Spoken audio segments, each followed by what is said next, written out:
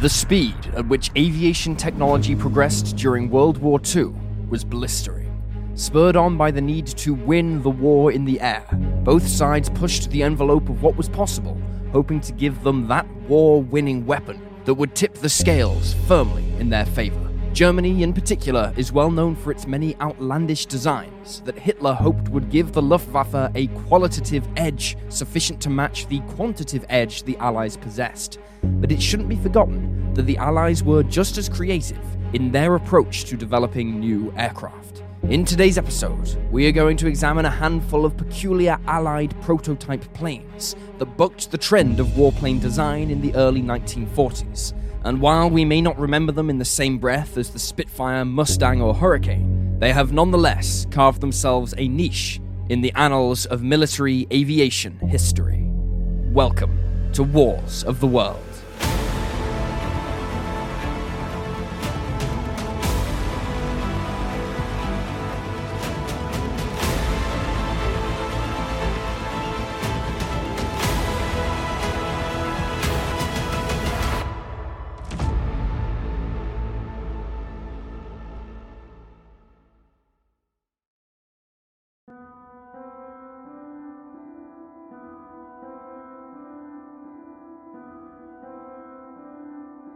Upon the outbreak of World War II, the Vickers Wellington was arguably the RAF's most capable bomber until the introduction of the new four-engined types, like the Handley Page Halifax and the legendary Avro Lancaster. Incorporating famed engineer Sir Barnes Wallis's geodetic airframe design that works by creating a space frame formed from a spirally crossing basket weave of load-bearing members, the Wellington was a remarkably tough aircraft, and one that was adaptable to a number of roles. To this end, in 1939, as the risk from advanced German fighters like the Messerschmitt Bf 109 became apparent, the British Air Ministry began exploring the possibility of developing a very high-altitude version of the Wellington that could fly above German fighters and defensive anti-aircraft guns. Dubbed Operational Requirement OR-94, the Air Ministry specified an aircraft that could cruise at 35,000 feet, about 2,200 feet above the surface ceiling of the Dora model of the Bf 109 that was the principal German fighter of the day. It was also to have a range of 2,200 miles and feature a pressurized cabin for the safety and comfort of the crew, operating at these incredible altitudes. To meet these requirements, the team at Vickers produced the Wellington Mark V, which featured a 12-foot wingspan and was powered by two 14-cylinder, 1,400-horsepower Bristol Hercules 3 radial aero engines. But the most obvious design change centered on the nose. In order to accommodate the pressurized cabin, the nose gun was deleted and the whole forward section redesigned into an almost whale-like shape. The aircraft was crewed by four, with the pilot now peering out from the transport dome on the top of the fuselage, while the navigator sat in the bullet-shaped forward nose section with small portholes from which to peer out. The rest of the crew was made up of a wireless operator and a gunner who would control the rear turret by remote from the pressurized cockpit using a periscope for sighting. First flying in late 1940, the Hercules radial engines soon proved to be unsuited for operating at such high altitudes, and only 3 aircraft were built. Vickers therefore decided to adopt the 1,600 horsepower Rolls-Royce Merlin 60 engine, which was slated to power the new Avro Lancaster bomber and Supermarine Spitfire Mark 9. This was a much more satisfactory engine, and Vickers expected to undertake an initial production order of the Mark 6 in late 1941. But by then, the Air Ministry were having doubts about the project. High-altitude bombing was proving an extremely inaccurate method of attacking a target from the air, as even conventional bombers, flying at half the altitude of the Wellington Mark 6, had trouble hitting what they were aiming for. Also, high-altitude flight produced a plethora of problems regarding the many fluids used to make the Merlins work, which often threatened to stall the engines. Vickers would ultimately build 63 Merlin-powered Mark 6s, but they would never see combat. Plans were pitched to use them in reconnaissance and pathfinder roles, but the introduction of the high-performance Mosquito saw these plans shelved. The aircraft would have a short testing run, and even functioned as trainers for the advanced G radio bombing equipment before they were all scrapped in 1943.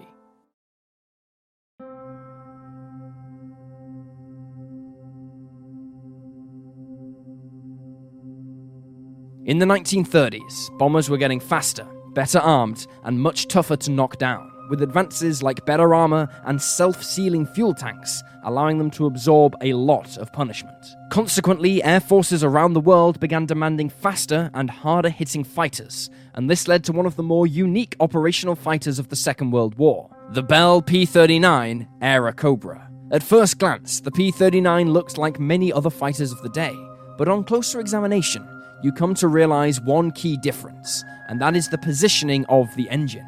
Instead of being in the nose, the P-39's engine is mounted in the fuselage behind the pilot, a decision taken by the P-39's chief engineer H.M. Poyer to free up space in the nose for a powerful 37mm T9 cannon. An additional advantage to this configuration was that it allowed for a much more aerodynamically clean design, with a narrower nose section reducing drag. Another unique feature of the P-39 was its tricycle undercarriage, which would eventually become the norm during the age of jets.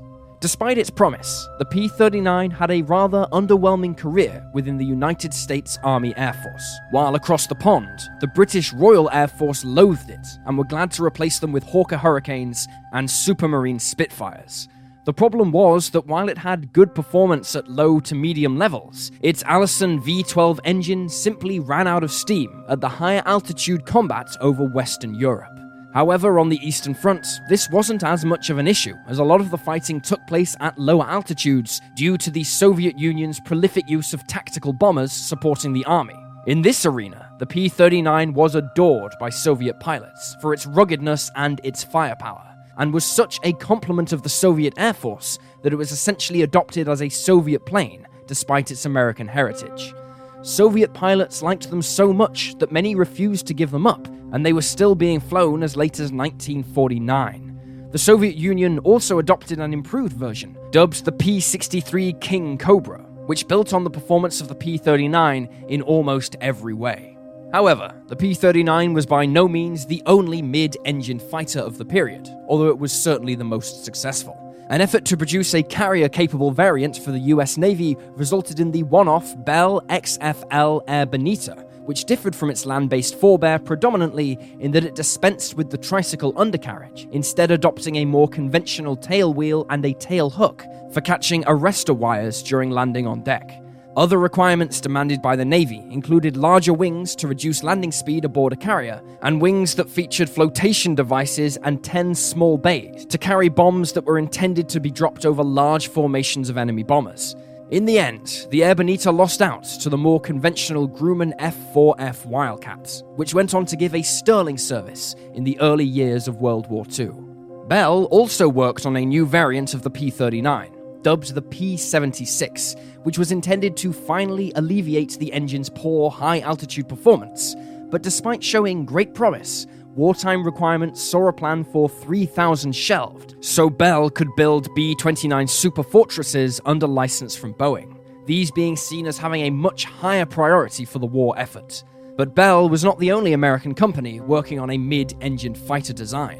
In 1942, the Fisher Body Division of General Motors Car Company put together a proposal for an aircraft that would possess a very high rate of climb to meet the needs of the US Army Air Force, who wanted a fighter that could get to its combat altitude quickly to intercept enemy bombers with minimal warning. Furthermore, Fisher wanted to use as much of the tooling already available within the US aviation industry as possible to speed up construction and maintenance. Their resulting aircraft, designated the P-75 and named Eagle, was something of a Frankenstein fighter, using the outer wing panels from the North American P-51 Mustang, the tail assembly from the Douglas SBD dive bomber, and the undercarriage from the Navy's Vought F-4U Corsair. As work on the initial prototypes proceeded through early 1943, the need for the aircraft's intended role diminished as the Allies began more offensive operations. However, this required long-range fighter escorts for bombers attacking Axis targets in Europe and the Pacific. Consequently, the P-75 was reworked as a long-range escort fighter, and providing that it met the requirements of the USAAF, Fisher were promised an order of 2,500 P-75As. First flying on November 17, 1943, the P-75 test program was wrought with problems, mostly centered around the aircraft's powerful engine requiring redesigns that took time to complete. With performance no better, or in some cases worse, than the proven Mustangs, it was decided to terminate the order before acceptance trials could be completed. And the aircraft spent their last days conducting test work for improving their Allison engines for use in other aircraft. An honorary mention in this category, since Italy did come over to the Allied side in 1943, was the Piaggio P119, developed using both Italian and German components. Compared to the P39, the P119 was faster, topping out at 400 miles per hour, while armament was expected to include a single 20mm cannon and 4 12.7mm machine guns. The project was at an advanced stage when Italy signed an armistice with the Allies, and the project was cancelled.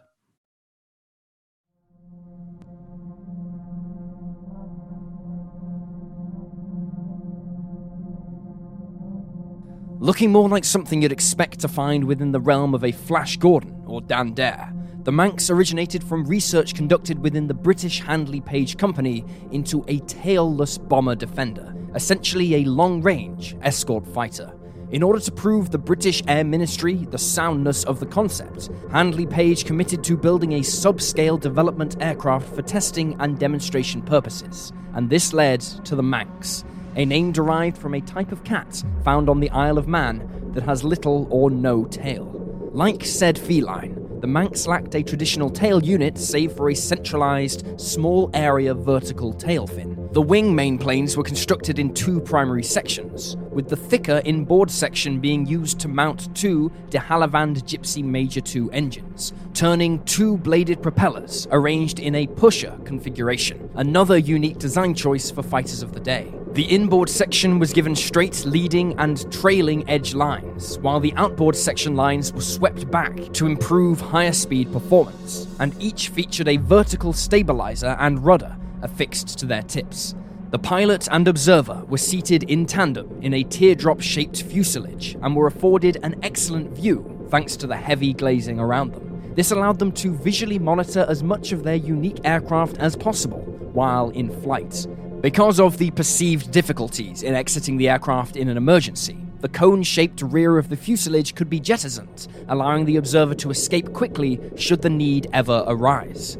Another unusual feature of the Manx was that while the main undercarriage retracted, the nose wheel remained fixed in place during the flight. Constructed mostly out of wood, the one and only prototype was completed in 1940 and began taxi trials, but very quickly it was found that the wings were suffering from deterioration, requiring additional strengthening before a test flight could be conducted. Consequently, and with the pressures of war on Handley Page disrupting the program, work would prove slow on the Manx, with further redesign work being necessitated to help alleviate many of the problems that were appearing, mostly concerning the weight of the aircraft. On September 12, 1942, the aircraft was conducting another taxi trial when it briefly got airborne, reaching a height of 12 feet before returning to Earth. But even this short, unofficial first flight resulted in damage to the nose wheel. It would not be until June 11, 1943, that the aircraft would finally take to the skies for the first time,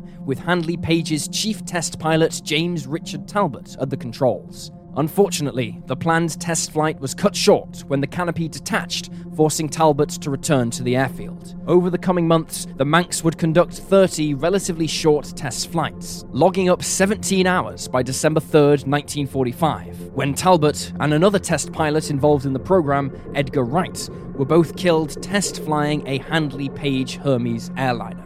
This had a detrimental effect on the Manx project, and only one more flight was undertaken in April of 1946 before it was placed into storage. Handley Page continued to try to find some fruit from the project, proposing tailless jet fighters, bombers, and transports, but ultimately they came to nothing, and sadly the one prototype was scrapped in 1952.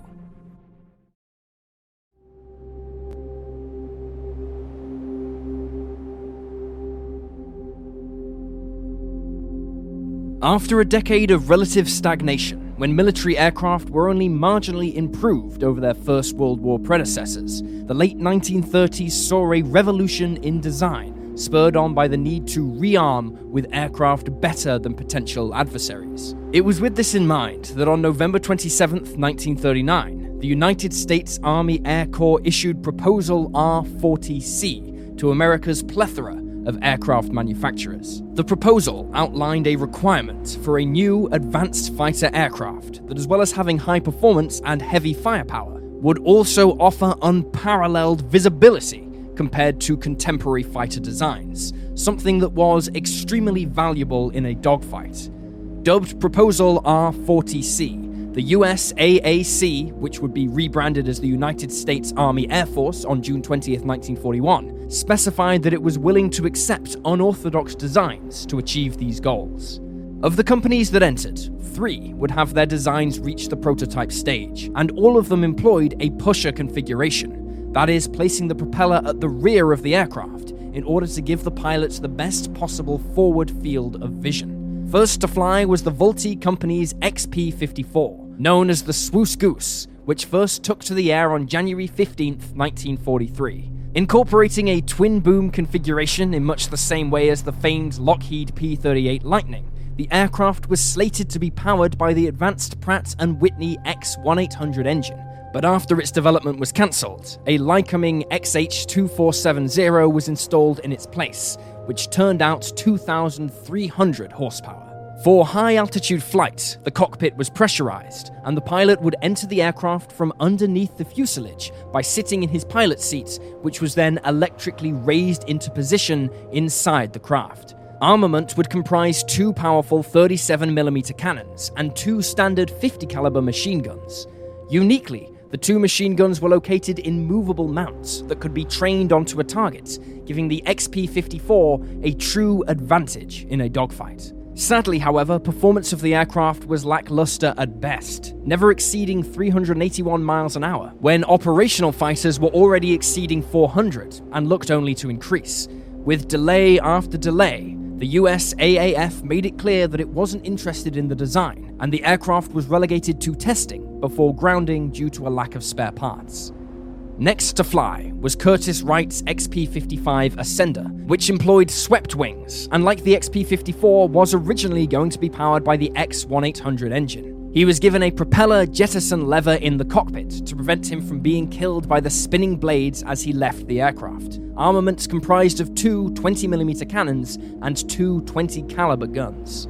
The first prototype would have a short life, crashing just 4 months after its first flight on January 13, 1943, with test pilot Harvey Gray managing to successfully bail out before the aircraft smashed into the ground. A second, slightly modified prototype flew for the first time on January 9, 1944, followed by a third prototype, which incorporated even more design changes following the crash of the first.